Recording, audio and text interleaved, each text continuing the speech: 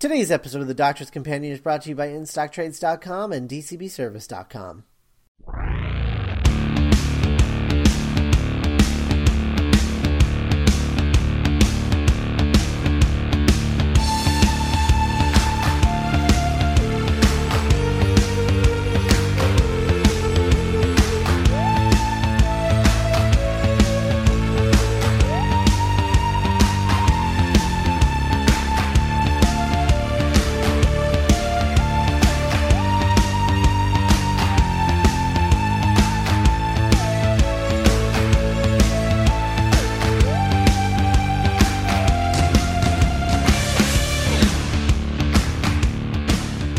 Hello, everyone, and welcome to another episode of The Doctor's Companion. I'm Scott Corelli.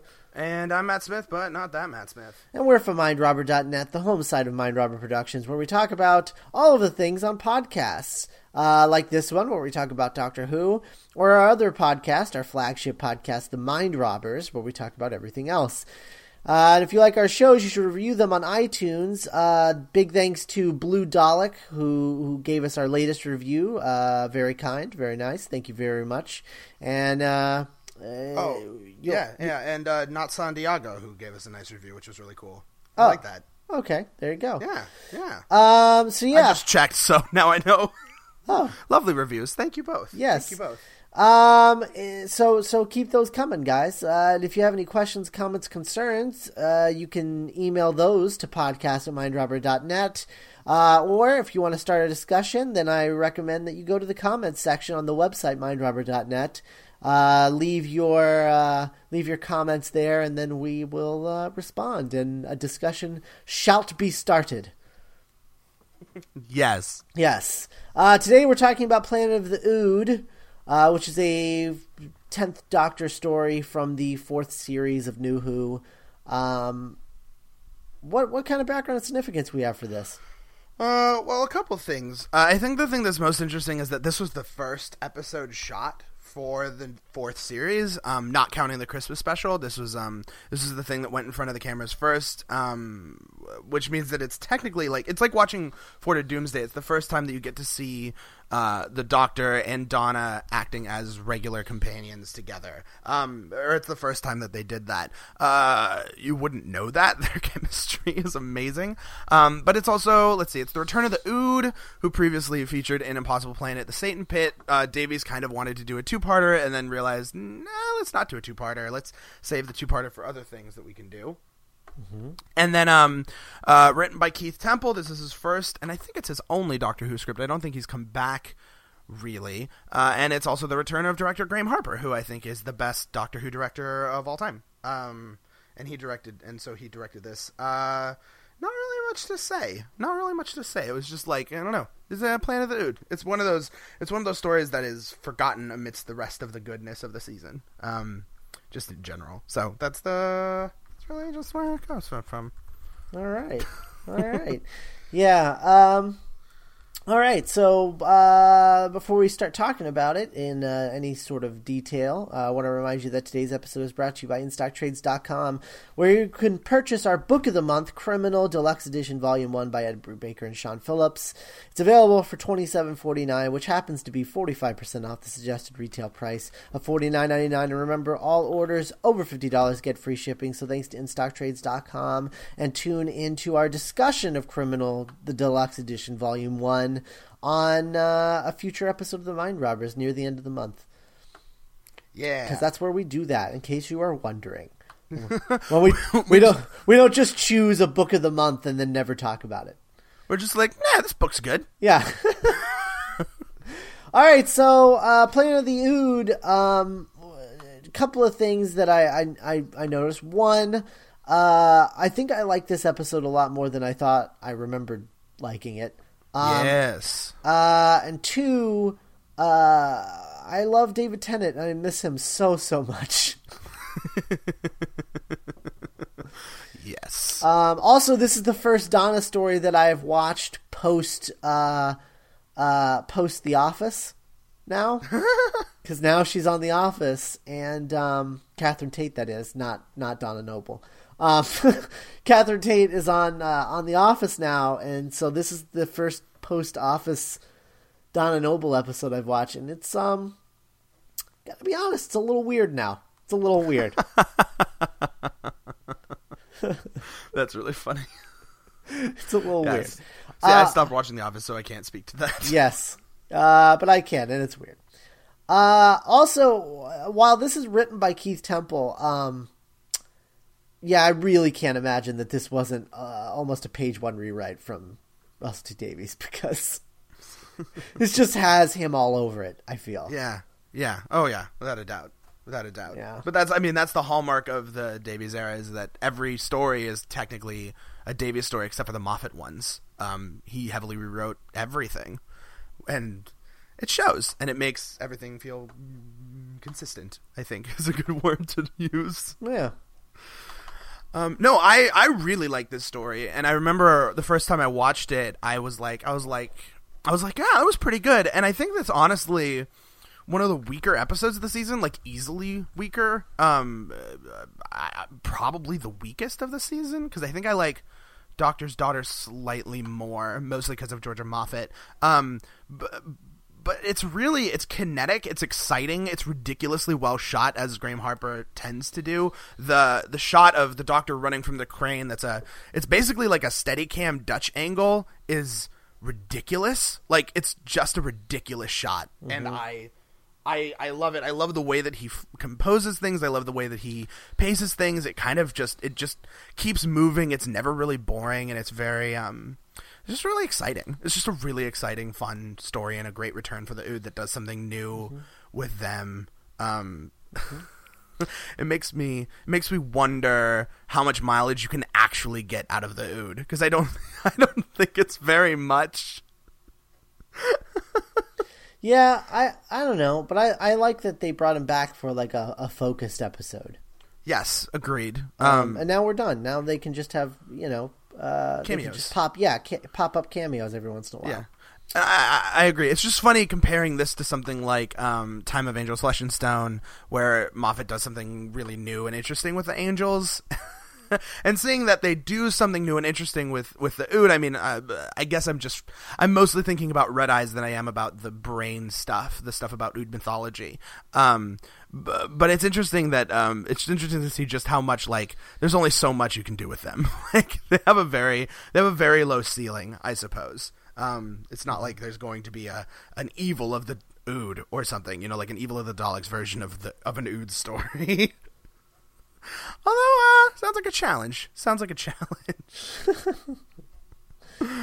Yeah, no,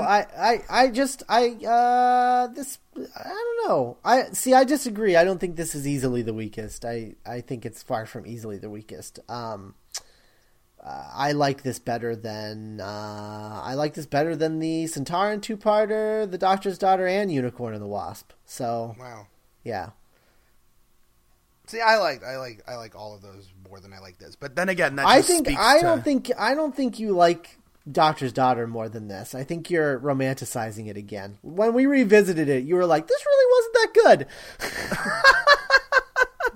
good." But you're like, and every time I don't watch it for a while, I end up romanticizing it and thinking it's better than it is. But it's really not that good. And here you are. That episode? Did you listen to that episode before we did this? How dare you out me? The past is erasable. The past is rewritable. Trust me, this is better than The Doctor's Daughter. Fine. It's better. Fine, it's better than The Doctor's Daughter. It's just funny because it's one of those things where it's like everything before Blink in season 3 pales in comparison to what comes blinking after in season 3, and this season is just the same, because when your back half after Unicorn and the Wasp is like Midnight Turn Left, Silence in the Library, and Journey's End, like, it's just insane. Like, it's just completely insane. And this just happens to be in the first half. Like, it's perfectly good. It's wonderful. It's enjoyable. It's got great twists. I love the hair tonic Ood solution, even though I'm pretty sure genetically that wouldn't work. That's pretty intense. It's the future. Man. It's the future. Oh, right. The second great and bountiful human empire, when we could just randomly switch species after a lot of drinking. And shedding their skin. shedding their skin. Oh man, I love that he was basically an Ood for the whole episode. It's not like he just grew that Ood head. Like, he was an Ood for the whole episode. It just didn't manifest himself. And then he's just like, oh right, I'm gonna pull apart my head because I realize what I am. Like, it's just so and then he hacks bizarre. up a brain, which is great. The horror of that sequence is so phenomenal. There's nothing like watching the tentacles like just droop from his mouth. Like, it's so gross. It's not quite as gross as rabid Ood tentacles. Oh yeah, no, those are nasty. With the foam. I don't want look, Ood can go rabid. I just don't want juice. You know what I'm saying? I don't want Ood juice all over me. It's just like flying. Oh, so gross. Yeah. No, it's really enjoyable. But like, I mean, it's one of those stories that is just the forgettable story of the season. Like, there's always that story that's forgettable completely. This is that story of this season because it's not bad. It's certainly not the best. Not for me. It's just, it's Unicorn and the Wasp is the forgettable story of the season for me. Yeah, I'm so excited to watch that again and to see if you can enjoy that story because I actually really enjoy that story just as a pure, delightful comedy. Like, it's just a delightful sort of weekend. It's not that far off from Black Orchid, my friend. I'll be honest. It's not that far off from Black Orchid. There just happens to be a giant wasp in the middle of it, which is enough for me to hate it. Whatever. Oh, you're not a Wasp fan? No, I'm not a Wasp fan. Are you kidding me? I have a phobia. That reminds me of this time I was walking. Did I tell you about the wasp story that happened in my house like last year? No. It was terrifying. No, it was maybe about 6 months ago. I was walking home or I was walking out and I walk out the back door because that leads to the street where my car is parked at home. Random tangents. This is a taste of the mind robbers. And I was walking outside and I just walk out and I just see this like wasp or hornet just lazily floating by where my head would be. And I was like, that's weird. And so I kind of left and then looked back and it was gone. And I was like, it's kind of weird. And then about a week later, it happened again. And I was like, that's also weird. Why is it just hanging out around there? And then I was coming home from one day and I had like, I don't know, milkshakes or something. And I was like fumbling for my keys and I put one down and I saw the wasp and I was just looking at it while I was going for my key. And then I saw it crawled right into the electric box that's right by the kitchen door. And I was like, oh, that's messed up.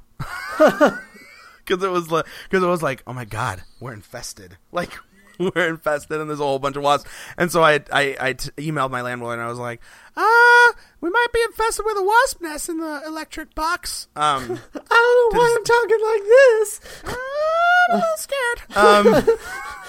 But yeah, so that happened. Yeah, and that is my nightmare. That would be my waking nightmare.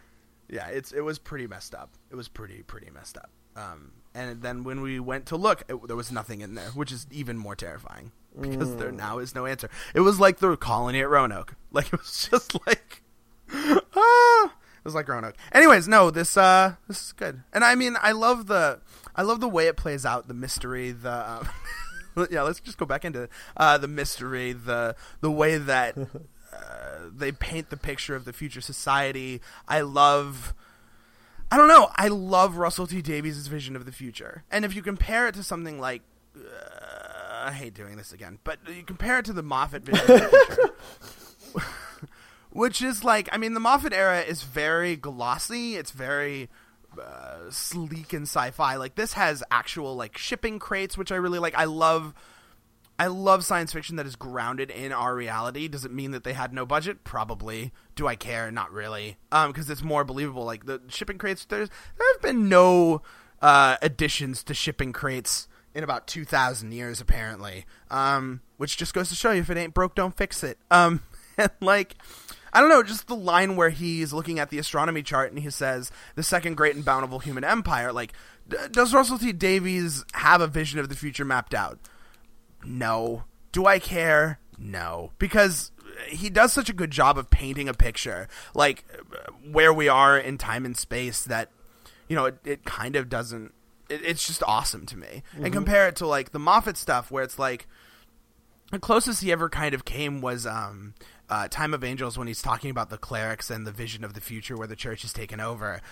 Every other time that they go to the future, there is no context to it. And I love that Davies is constantly providing a glimmer of context for the future. I don't need a whole picture, but what Davies does is he just does a broad stroke and gives me something to play with in my imagination while they're force-feeding me exposition about slave labor. And I don't know. I miss that. Like, I miss that sort of contextualization that is in the Davies era. It's just one of my favorite things that really is so hallmarky Doctor Who to me. So I just wanted to point that one out. Mm-hmm. No, and I like it too because it's funny watching this and comparing it to Earthshock because they're two very distinctive visions of the future. It's like.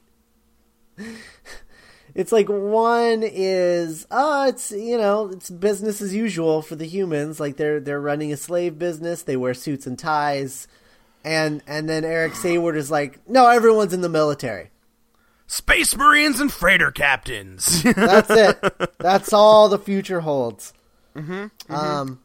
So I think that's funny. I don't know. Yeah, and I like this one more. There's more humanity in it. Right, exactly. Yeah.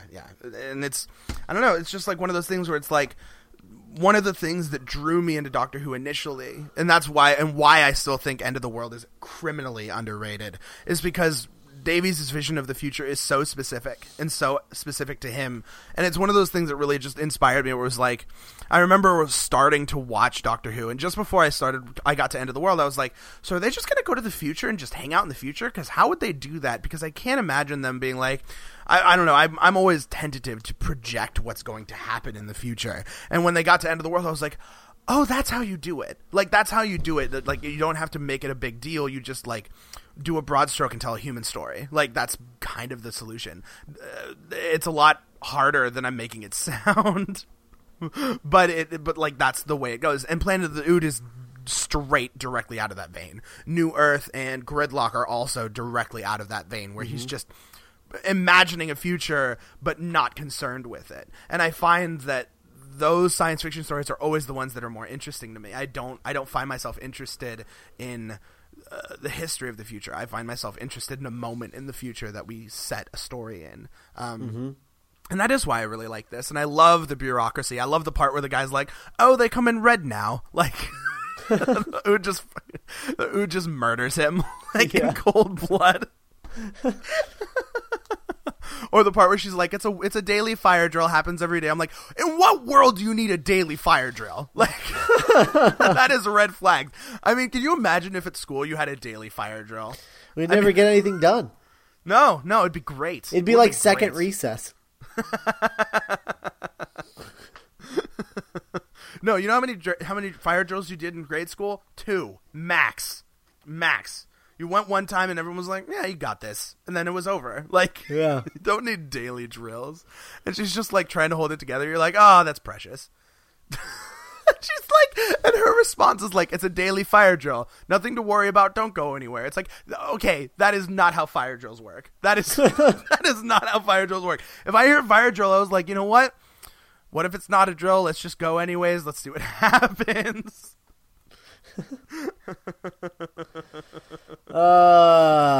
Yeah. And Graham Harper is wonderful. He's wonderful. Every time I can't. He needs to come direct some Moffat era stuff. He needs to. I don't even know what that would look like. I want to see it though. Yeah, without a doubt. Without a doubt. He's so good. He's so good. I also, this is a perfect example of the end of this is like a perfect example of Russell T Davies hinting at a grander prophecy and mythology versus what Moffat does. Yes. Like, he's just like, just like, yeah, your song's gonna end, and then the whole Dr. Donna thing, and it's like, man, it's weird because he's not subtle at all. He's just saying the things that are going to happen later, but he does it in such a way that it's like you don't know what he's talking about at the time. So it sounds subtle, even though it's really not. Mm-hmm. Well, like, even watching it now, like, I think you're right. The thing that really strikes me is, like, because the first time you watch this, you're just like, the Doctor's song is going to end? No, what are you talking about? But at the same, once you get later, you understand that the Ood are prophesizing the events of Journey's End, and they're saying that the Donna will not be forgotten, even though Donna will forget, like, and the Dr. Donna. The things that strike me about this are two. I can think of two things that really strike me. One, I think it is subtle. Your song is ending is not subtle, but it's almost allowed because it's just like, oh, BT dubs. But the Dr. Donna stuff is really subtle, and the You Will Not Be Forgotten is ridiculously subtle. A. B. But no, it's not though. It's only subtle because you don't know what's coming. Like once you know what's coming, you're just like, oh, you're just kind of saying it. Yeah. You're just kind of saying what happens. But at the time when you're watching it the first time, you're just like, oh, what are they talking about? Or you don't even realize they're talking about anything. You don't at all. The only prophecy that you know is the Doctor's song is going to end, and you're like, oh, well, I know what that means. Yeah, and you're right because it's like, we will sing of the Dr. Donna and we will remember you forever. It's like, it's a little melodramatic, but all right, fair enough. That sounds like classic Doctor Who. And then when you get past Journey's End, you're like, oh god, that was really depressing. Yeah. Well, and technically speaking, your song is going to end is still just, it's not even a prophecy. You could see it as a prophecy, but it literally means they're going to sing to you until you die. You know what I mean? Like, it's still they're just saying facts.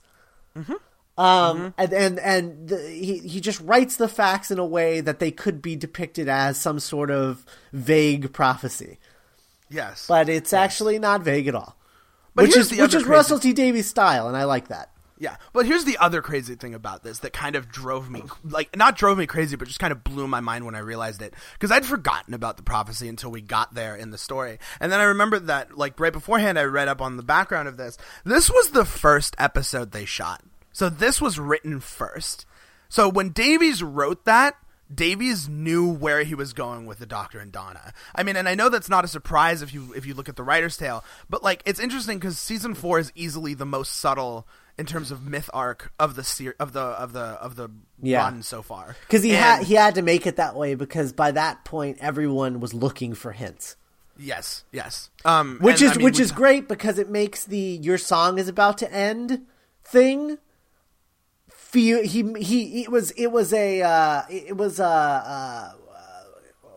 am I thinking of? A shrewd move? No. A misdirect? Misdirect. There you go. It's a misdirect. It's the thing that everybody, if you remember, did you watch series 4 as it aired? No. Okay. I didn't see anything as it aired until Waters of Mars. Okay. I think. So I watched series 4 as it aired, and that was the thing that everyone was clamoring to. So, like, everyone was looking for the next, like, thing, you know, like you had Bad Wolf in series 1, you had Saxon. Torchwood in season 2. Oh, Torchwood. Sorry. Yeah, Torchwood in series 2, Saxton in series 3, and so everyone, and he successfully tricked everybody all 3 seasons, but just like M. Night Shyamalan, like, everyone was just like, okay, now we know what he does. So we got to look for everything. We got to dissect everything. So he literally put that in as a misdirect. And you get to the end of series 4 and you're like, wow, that was a total misdirect. Nope. It was a misdirect for a thing that was going to happen just later. Yeah. Perfect.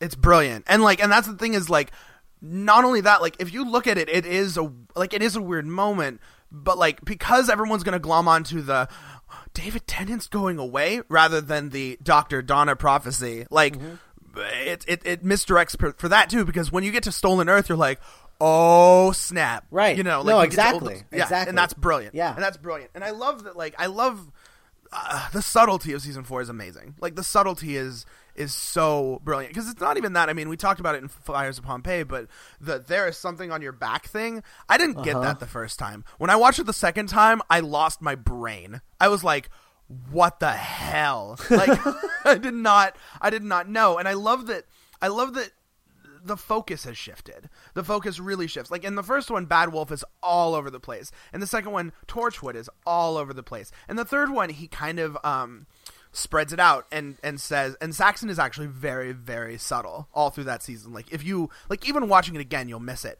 But the thing about Davies is that he actually comes at it from from a bunch of different perspectives. There's what's going on with Donna, there's what's going on with Rose, and what's going on with the Doctor. And, like, he kind of just brings them all together at the end, which is remarkable. Like, just really, really, really remarkable. And it just makes me respect, like, the plan, especially because he wasn't really planning anything. Like, the guy had vague ideas of where he was going, but the guy didn't write outlines. The guy was kind of just acting on his own and just like, yeah, let's do this, which is insane. Like, that is the mark of a true genius. Other people, you know, woulda, coulda, shoulda written it down, River Song. And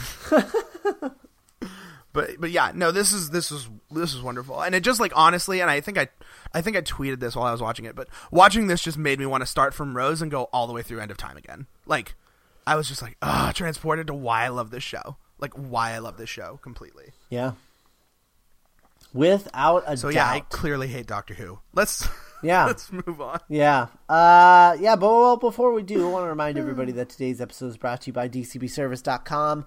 DCBS is the site that lets you order all your monthly comic book, statues, action figures, basically anything that you can order out of a Diamonds catalog.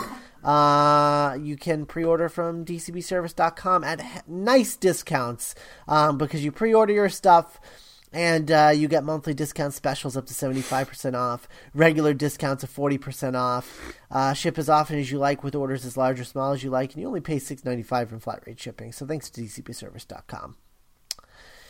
All right, so our Series 5 revisit episode this week is Amy's Choice. I'm not going to lie, I actually liked this a lot less than I remembered. Huh. Because, I had a similar reaction. But my response is more like, I still really like this story a lot, but I think that there's certain aspects of it that are, shall we say, less than subtle, I think. Yeah, I think my problem is, my biggest problem with this is, like, it's all about choosing, Amy needing to choose Roy over the Doctor, but the writer, Simon Nye, figured out how to kind of let her have her cake and eat it, making it so that she never had to make a choice, which kind of, I don't know. There's no repercussions to this. Like, it's like, you know, you kill Rory off, so then, well, she doesn't want to stay there because now there is no choice. Now she only has the Doctor, so she's gonna choose the other world, and then so she chooses the other world, and she's like, oh, now I get the Doctor and Rory, just like we had before this.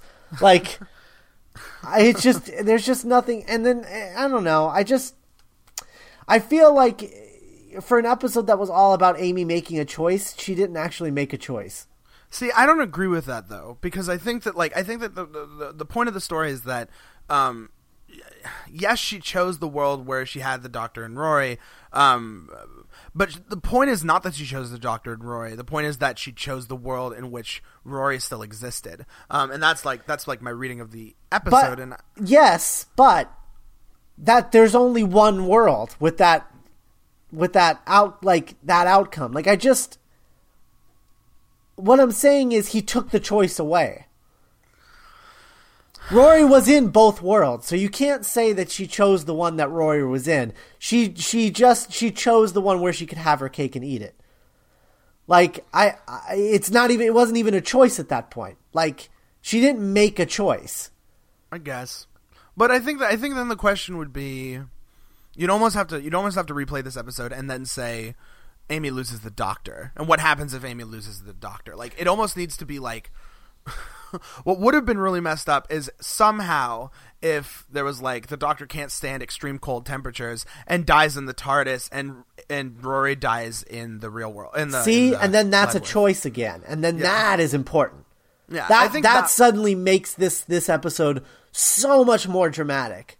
Yeah, but instead, we have a story. We have two choices where the Doctor's alive in both, and Rory's only alive in one. Well, that's not really a choice, is it?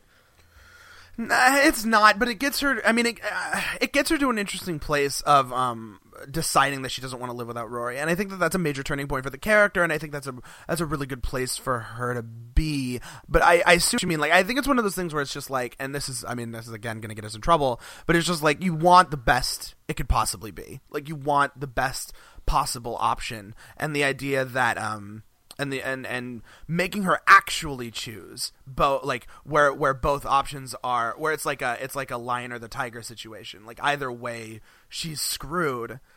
Picking the lesser of the two evils is easily the better solution. Because I guess the point that I'm trying to make is, at the end of the day, when the episode is over, they were both dreams, so she was going to get to have her cake and eat it anyway.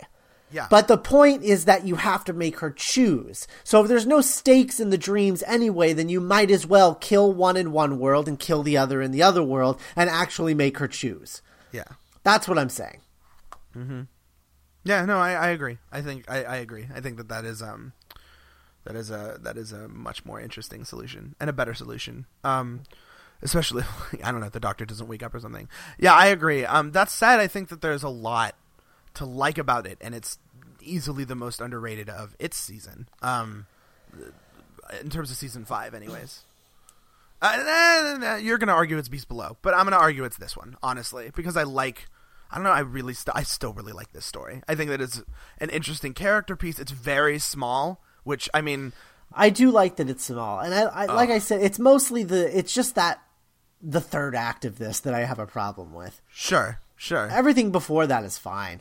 Yeah, it's really just the third act. Yeah, really, really great. Like, I was watching this and just like, I was just really struck by the simplicity of the teaser. Like, the teaser itself is so wonderful because it's like Source Code, like the movie Source Code, where the thing about that movie is, like, you start with a guy on a train, the train blows up, the guy wakes up in a metal pod, and then he jumps back into the train, and that all happens, and then he's back in the metal pod.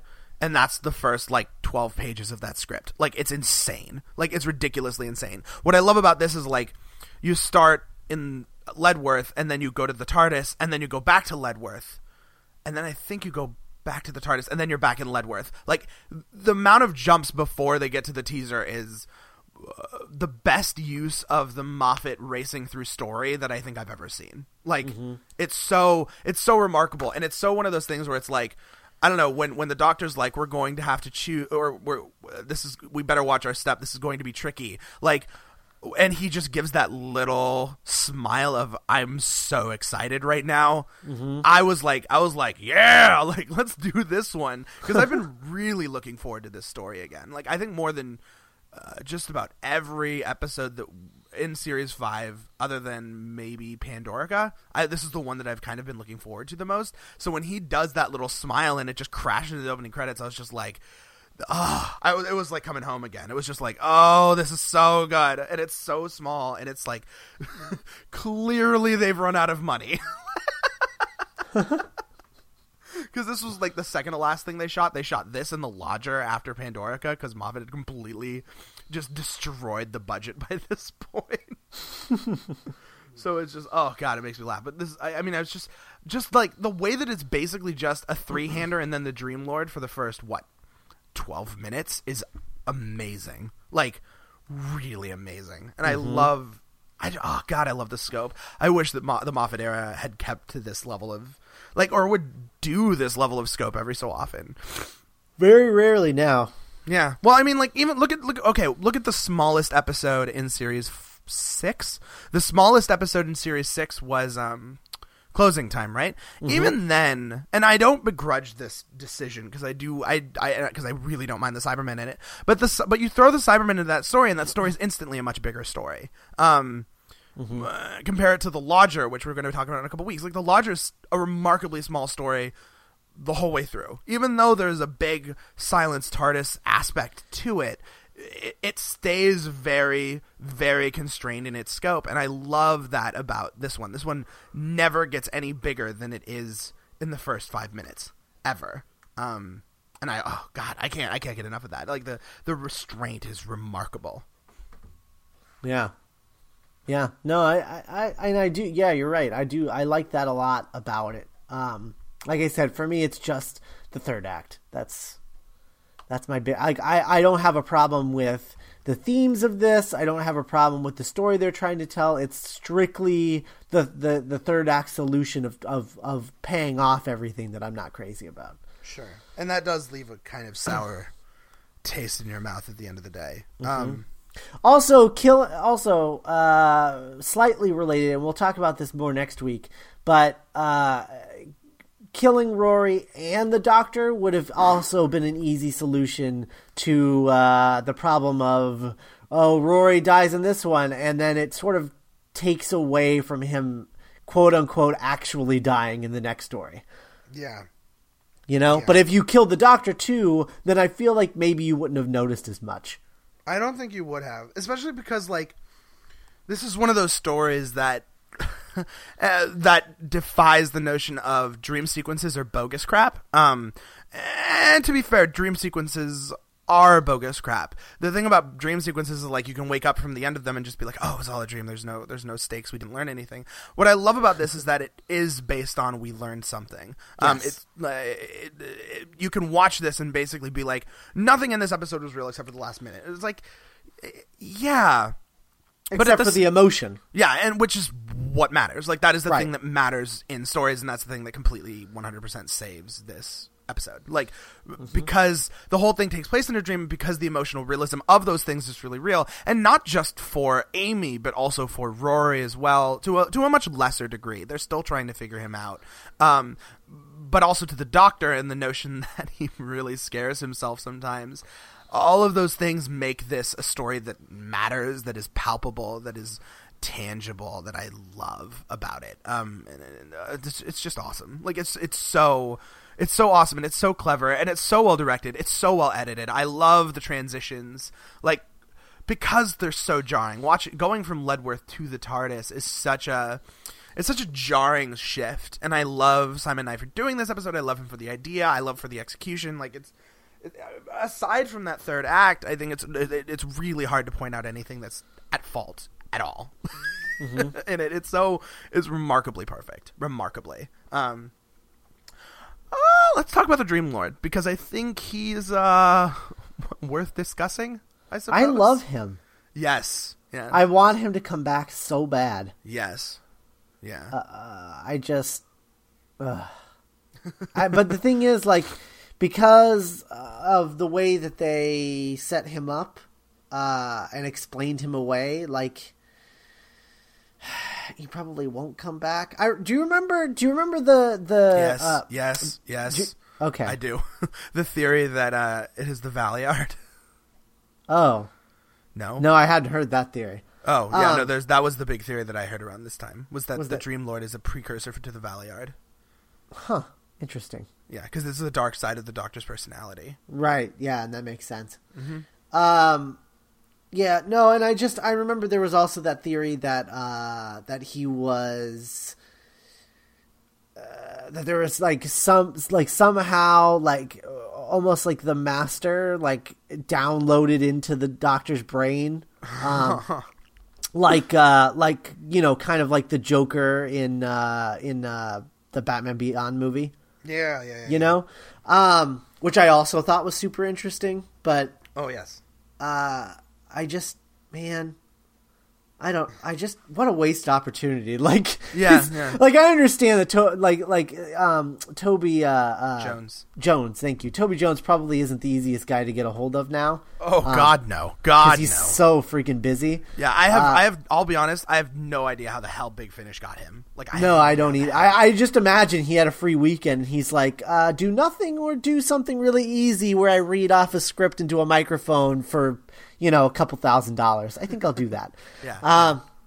But no, I love him, and I wish they could do another Dream Lord story, but I have a feeling that if you ask Moffat about it, he's like, what do you mean? Why would I do another one? It's done. We told that story. There's nothing else you can do with that. Mm-hmm. And I don't think he's, I don't think he's wrong about that. I mean, there is an aspect to him that is right, but at the same time, like, what else can you do with him? You know what I'm saying? Like, he did his purpose. Like, if the Dream Lord ever showed up again, like, he'd almost have to bring nightmares into reality. Like, that's what... Right. Well, let's cut that part out of the podcast. I was going to say, what's the antithesis to what he's doing now? Yeah, exactly. Like, they'd have to do something really, really, really clever with him. They'd have to do something really new, really fresh, something that would really up the stakes. Because despite the fact that I said that this works really well as a Dream episode, it's also not the sort of thing you can do again. No, totally. It's done. If you do it again, you're just like, you did this before. The only way you could do it again and it work is if you made it so that you didn't know that it was the Dream Lord until the very, very, very end of the story. Mm-hmm. And it was like a big reveal, like, oh, the Dream Lord's back. Oh, the story's over. Okay. Like, he was behind it all. Which means you couldn't even use Toby Jones for it at all. Yeah, pretty much. Yeah, right. Which is the other bummer, because he has such pathos. Like, his pathos in this is ridiculous. Like, every time he shows up, it's just like, God, you're such an imp and a weasel, and I love it. And every time he has a ridiculous costume change, it's amazing. And how the hell, like, the revelation that he is an aspect of the Doctor's personality, where he's wearing that bow tie the whole time, like, every time, and it's red, like, it's not even like a subtle cuddle, it's red, is such a red flag that I'm just like, how did I not see that the first time? Like, it's one of those wonderful, like, mystery plots. Oh, and the idea, like, when the Doctor finally figures out that it's both dreams, he's like, it's both dreams because he's the Dream Lord, so he can only control dreams, and since he can control both worlds, they must be both dreams. I was like, of course! Yeah. I was like, how was I stupid enough not to figure that out? Yeah, like, yeah. Oh, absolutely. Absolutely. Love that. Yeah. And it's one of those things where it's like, where I got to the end and I was just like, well, why didn't you figure it out sooner? And it's like, oh, because you don't think properly in a dream. Like, your thought processes are completely screwed all the time. And that makes sense. And it's only when you're not bouncing from subconscious chaos to subconscious chaos that you're able to put your thoughts together enough to realize that it's that they're both dreams. Like, you're right, because that was something that I noticed too. Was just it's so clever. Like, it's so clever. And that's the thing about this, is it's so clever. And I love the aliens, and I love the old people, which is just a brilliant use of extras, honestly. Like, because those guys weren't paid too much. But it's such a brilliant use of extras. Like, watching Rory whack that old woman is hilarious. Also, there's something really creepy about an eyeball coming out of your mouth. Oh, yes, absolutely. Really, really messed up, because it just makes you kind of want to gag a little bit. It's so wonderful and clever, and I love the dream logic of it. Like, the fact that they can get away with just completely insane stuff, like the frozen star and the old people terrorizing a community. It's awesome. It's awesome. If I have one complaint, and this is like a minor quibble, and it's mostly because I feel like they could have used this time a little better, but I know that the Doctor's a good person.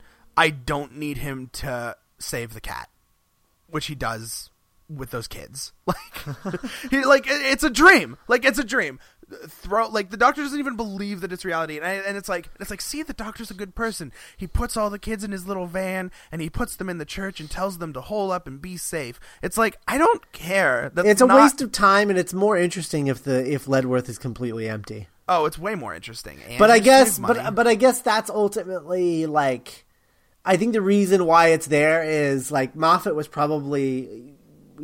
probably one note on this story was, you have to have the Doctor save some people, because if there's no people in the town, nobody will believe it's real. Yeah. And so then they threw that one scene in. I guarantee you that's what that was. Mm-hmm. But I think that, like, the thing about it is, and I mean, it's a small criticism, and I don't, and it's not like that ruins the story for me. I'll just preface it by saying that. But there is, like, watching the Doctor, Amy, and Rory walk through empty Ledworth at the beginning is really scary. It's really bizarre, and it's very dreamlike in its conception. The idea that, you know, dreams. When I dream, and when I dream, I always I only see what I'm looking at, and it's very, like, you know, images always feel blurred. They don't feel completely fully actualized and realized. The idea that they're walking through an empty Ledworth is totally dreamlike in its construction. The idea that they're not constructing these people to rescue is really, really interesting to me. And they're just running from people, and it's just an empty town. Like, there's a horror to that I really like. There's a thriller and just a creepy dream aspect to that I find myself really liking. And I just wish that he hadn't saved the cat. Like, I just wish that he hadn't. It's just a ridiculous moment that you don't need. Which is my point. Because it's just stupid. It's just stupid. Anyways. Yeah. But it's still really good. Like, it's still a really wonderful story and a gem of the season. I just wish they did more like this. I really do. Yeah, me too. But that goes against Moffat's big budget sensibilities now. Yep. Yeah. Yep. I wish he would just do he should just do, I mean, he'll never do, but, like, I can't wait for, like, the next guy to come on, or a woman. Who knows who's going to take over the show, but I can't wait for the next showrunner, because I would love, like, a season of small stories, like a whole season of small stories that ends in, like, a 3-part huge finale. Where they just save all of their budget to put into the finale. Yeah, and it's glorious. Just the most ridiculous thing you've ever seen. Yeah. Yeah. I would love that. No, I agree. And the thing is that, like, I mean, Doctor Who as an institution works better on the smaller scale. Like, in my opinion, it works much better when it's on a small scale. I mean, and we'll see that in a couple weeks in Pandorica Opens Big Bang, where Pandorica Opens Big Bang it's a vast story, but the focus is very small. And I love that. I love the focus because it gives you time to focus on the Doctor and his companions. And the thing that's interesting about Doctor Who is not the world, but the characters and the situation that they're in. And I think that this is just one of those, like, this is that taken to an ultimate extreme because the stakes are remarkably low. It's not a very big story at all. But looking at it, like, look at Talons of Weng-Chiang. Perfect example. Talons of Weng-Chiang, when you watch it, feels like a big story. But the thing about it is, it's all fallout from what happened to Magnus Greel in the 51st century. Like, the much bigger story of World War III and the march of the March on Reykjavik or whatever, or the assassination of the Prime Minister, and like, that's the thing that I love about Doctor Who is the remarkable scope that it always goes for. It's so much more fascinating to me than seeing, for example, A Good Man Goes to War. Which, I mean, yes, the focus is there, but it's also, like, trying to be epic in its scope, and I don't like that as much. Well, I just think that Moffat, from a budgetary reason, Moffat needs to learn that what makes a better Doctor Who is telling the small stories and saving the budget for ones that have to be big, rather than just making a season full of mediocrely sized stories. Yeah. You know? Well, I mean, like, look at I mean, you and I love The Doctor's Wife, right? It's like, you know, it's pretty good. He's understating. Don't send us hate mail and give us bad reviews. They don't even like The Doctor's Wife. No, it's like a perfect Doctor Who story. It's amazing. It's ridiculously amazing. One of the reasons The Doctor's Wife wasn't put in Series 5 was because the budget, they had completely wasted the budget, and they were like, we're going to save it for when it has a good budget. Maybe I haven't seen it enough recently, but did it need as big a budget as it had? Like, I mean, the CG, yes, it needed the big CGI budget, but I mean, beyond that, it's kind of a small story. Like, it's kind of a really small story about one guy and one girl. Well, they had to build that. They built the hallway set which is not that impressive. I'll be honest with you. It's not that big. But they still had to build it. Sure. Which is money. And then they had to build house, right? Is that what it's called? Yeah. House? Yeah. They had to build that. Yeah. It's a junkyard, and there's a lot there that had to be there. Yeah. I guess. Maybe I'm being unfair to it, but my point is made. My point is made. Not everything needs to be explosive and massive, and I mean, part of that, and this might get us mail, but part of that is because I still feel that Moffat's a little ashamed of the show as it was back in the old days, because he previously has called it rubbish. I know that's kind of been debunked, and he's clearly a fan, but there's an element to it where I just feel like whenever he's throwing money at it, I mean, he does want it to be the best it can be, but he also feels like, he wants glossy rather than, packing crate or shipping crates like in Planet of the Ood. And compare that to this. This is so grounded in reality. Everything about it is so grounded in the reality of Ledworth and the place that it is, that it's almost impossible to imagine that happening in a Moffat story now. I mean, I know they did Power of Three, but I mean, Power of Three also went to a really glossy spaceship. Power 3 also did a massive set piece in a big glossy spaceship, and by massive I mean really disappointing. But I mean, it's one of those things that kind of sticks out to me, where it's like no, there's a real charm to Doctor Who being made on a smaller budget, and it takes you to much more interesting places, and you don't have to keep throwing things at the screen. You can just tell a smaller story, and that's the lesson of Amy's Choice. And it's a bummer that Amy's Choice is not more well remembered as compared to Angels or Vampires in Venice or the finale, and it's a bummer. It's kind of a bummer. Now that you say that, I wonder if, because they do have similar emotional resolutions, I wonder if Amy's Choice wasn't the Series 5 replacement for The Doctor's Wife. Yeah, I actually think it was Closing Time, or not Closing Time. The Lodger was the replacement. The Lodger was the replacement. Yeah. Because and here's why. Because I was reading up on this, and Simon and I was approached by the Doctor Who people to do a story for Series 4, but his schedule didn't work out, and they were going to do The Doctor's Wife, and it was going to be the last thing they shot, but they didn't have the money. And Gareth Roberts was an old hand. He did Shakespeare Code, and he did Unicorn and the Wasp. And he did have a story about the Doctor rooming with some fellow. It was a comic story in Doctor Who magazine or something. So it was much more easily adaptable, and that's why that was that. This was always intended to be very cheap and very small, and at the end of the season when they were out of money. Well, it's just interesting because they serve the same purpose in regards to Amy and Rory. Yes. Yeah. So it would have felt really repetitive. You're yep, sure would have. Sure would have.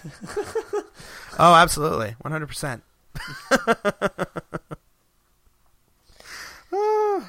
So that's what I got about Amy's Choice. It was good stuff. Okay. Good stuff.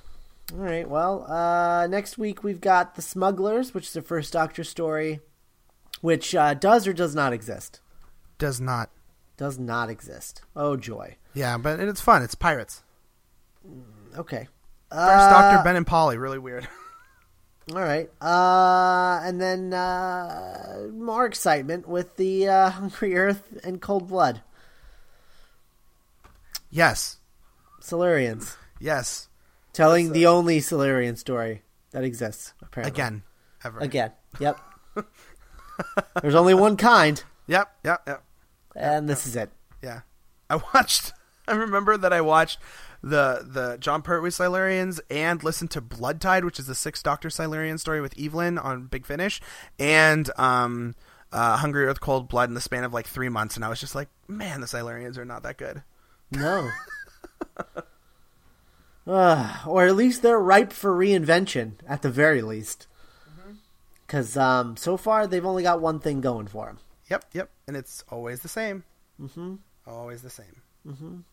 At least they did something cool with them in Dinosaurs on a Spaceship, which is the best part of that story. Yeah, because that was hard. Yeah. Anyways. You always do that. Just let things be good. You don't have to, like, if I say something's the best part of something, you don't have to always be like, well, that's not hard. It's like, okay, but that doesn't make it any less good. I'm sorry. God, you're so cynical. Oh, God, I'm such a cynic. I'm such a pessimist and such an evil, dark person in my melancholy. Just let good things be good and bad things be bad. It's fine. You don't have to compare them.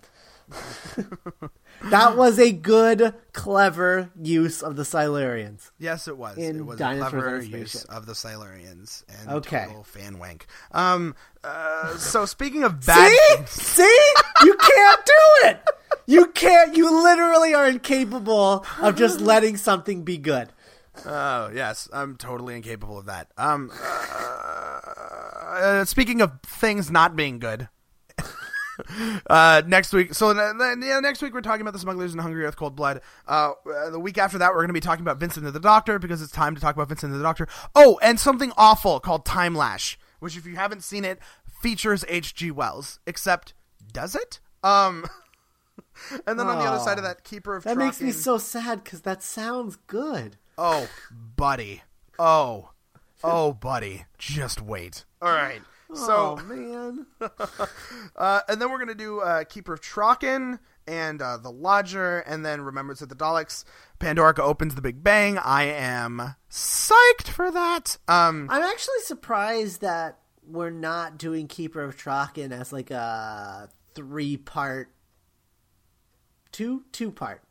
thing. Because it kind of goes along with like the very next story.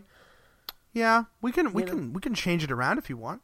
Well, no, I'm just saying, like, I'm surprised because they go so, because they're very much like a utopia slash, a utopia story leading into Sound of Drums, Last of the Time Lords kind of thing. I know what you mean. Yeah, I know what you mean. But anyway, we don't have to do that. I'm just saying I was surprised when I saw it on there by itself. Yeah, we're doing enough things in order / vague order, so I figured. Well, fair. I figured we'd leave them separate and leave. Can't wait for Key to Time. Oh wait, I can. 6 weeks of madness. And then so on the other side of Keeper of Trockin, Remember to the Daleks and Pandora Opens Big Bang, and then we're going to do the Abominable Snowmen and the Christmas Carol, which is something I'm really looking forward to because I love me the Christmas Carol, and Abominable Snowmen is okay. So. And then we'll have the Snowmen on the other side of that, and then around the first week of the year, we'll start off 2013 with the Ambassadors of Death. So good. Which is your favorite Third Doctor story? It is my favorite Third Doctor story, and with good reason. That's exciting. Oh, that is exciting. Did you see that article? Speaking of Third Doctor, did you see that article on IO9 where Charlie Jane Anders was like, "Come watch Claws of Axos at this IO9 sponsored event. One of the best John Pertwee stories ever made." And I'm like, wow, I saw that. That is just inherently false. Yeah, I did see. I read the title and I was like, nope. It's like, wow. I don't want to watch that again, let alone go out to go see it. Yikes. Yeah, I can think of one story per season that is better than Claws of Axos in terms of Pertwee. Sometimes two. In fact, all of season 7 is better than Claws of Axos. The Demons is better than Claws of Axos. Sea Devils, Curse of Paladin, Day of the Daleks are all better than Claws of Axos. Frontier in Space, Three Doctors, and Green Death and Carnival of Monsters are all better than Claws of Axos. Time Warrior and Invasion of the Dinosaurs are certainly better than Claws of Axos. Even Planet of the Spiders is better than Claws of Axos. Yeah. Ugh, yeah. God. Yeah. Mind of Evil, too. Mind of Evil. So what you're saying is it's in the bottom third of Pertwee. Yeah, no, it is. I mean, it's probably at the top of that bottom third, but it's still there. Oh, yeah, without a doubt. It's not very good. Not very good. That's what happens when you put Baker and Martin together. Bad news. Anyway, all right. So next week, Smugglers and the Hungry, Earth Cold Blood. In the meantime, you can follow us on Twitter. I'm twitter.com/Scott Corelli. Also, Scott Commentary, where I live tweet things.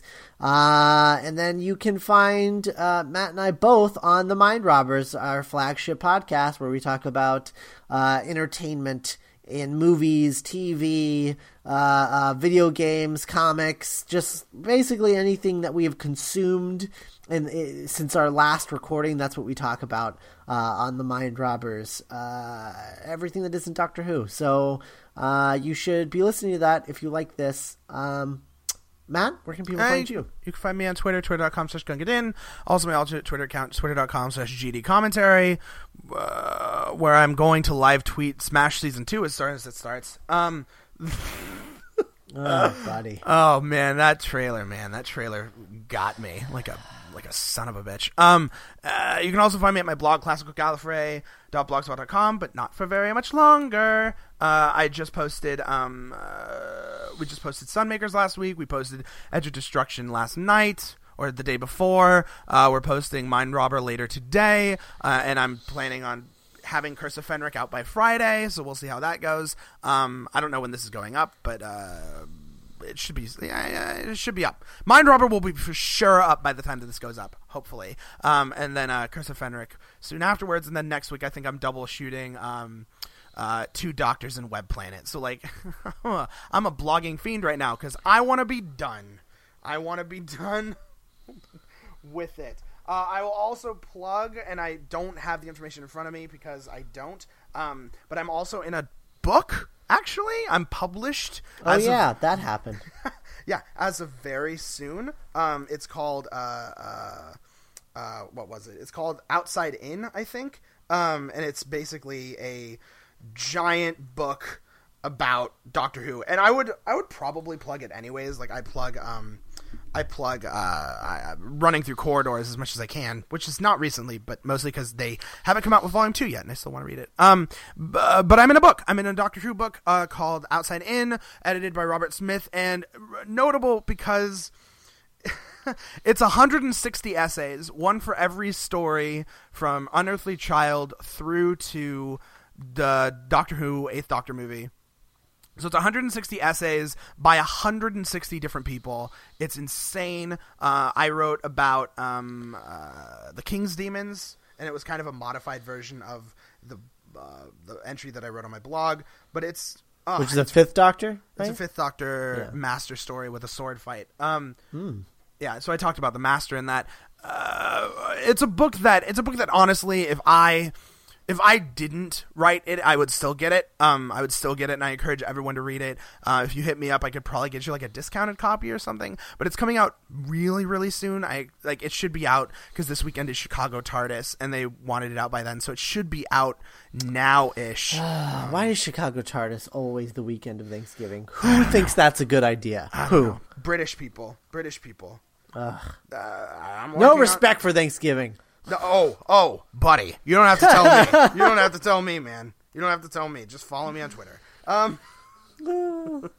But yeah, it's called The Outside In, and it's also got a bunch of cool people in it. I know that Phil Sandifer contributed an entry, probably based on his own TARDIS Eruditorum. Andrew Cartmel actually contributed something, but I forget what he contributed to. So Andrew Cartmel, the one-time script editor of the show, and Kate Orman, who is a writer of New Adventures, and Sean Lyon, who's done a bunch of different things, including Colditz, which is a Big Finish story, and a bunch of other novels. It's really cool, and honestly, if you like the classic series and want to read about it, they're all like really short essays. Like, my limit was like 1,500 words, so it's very, very, very small. Well, otherwise, yeah, that book would be monstrous. Yeah. But check it out. I'm gonna try and get a link into the show notes. So if you go to the website, you can click a link and maybe hopefully find a place to order it or something. And I don't get any money from this. I really don't. I waived my rights because I would get paid like $40 or something because there's 160 of us. So all proceeds, all profits go to like some AIDS foundation or something. So it's a good cause, and it's Doctor Who and all sorts of good stuff like that. So check it out. It's called Outside In. It's edited by Robert Smith, and I'm in it. It's cool. Yeah, we should see if we can get a copy to give away on the show. Oh, dude, let's do that. Yeah.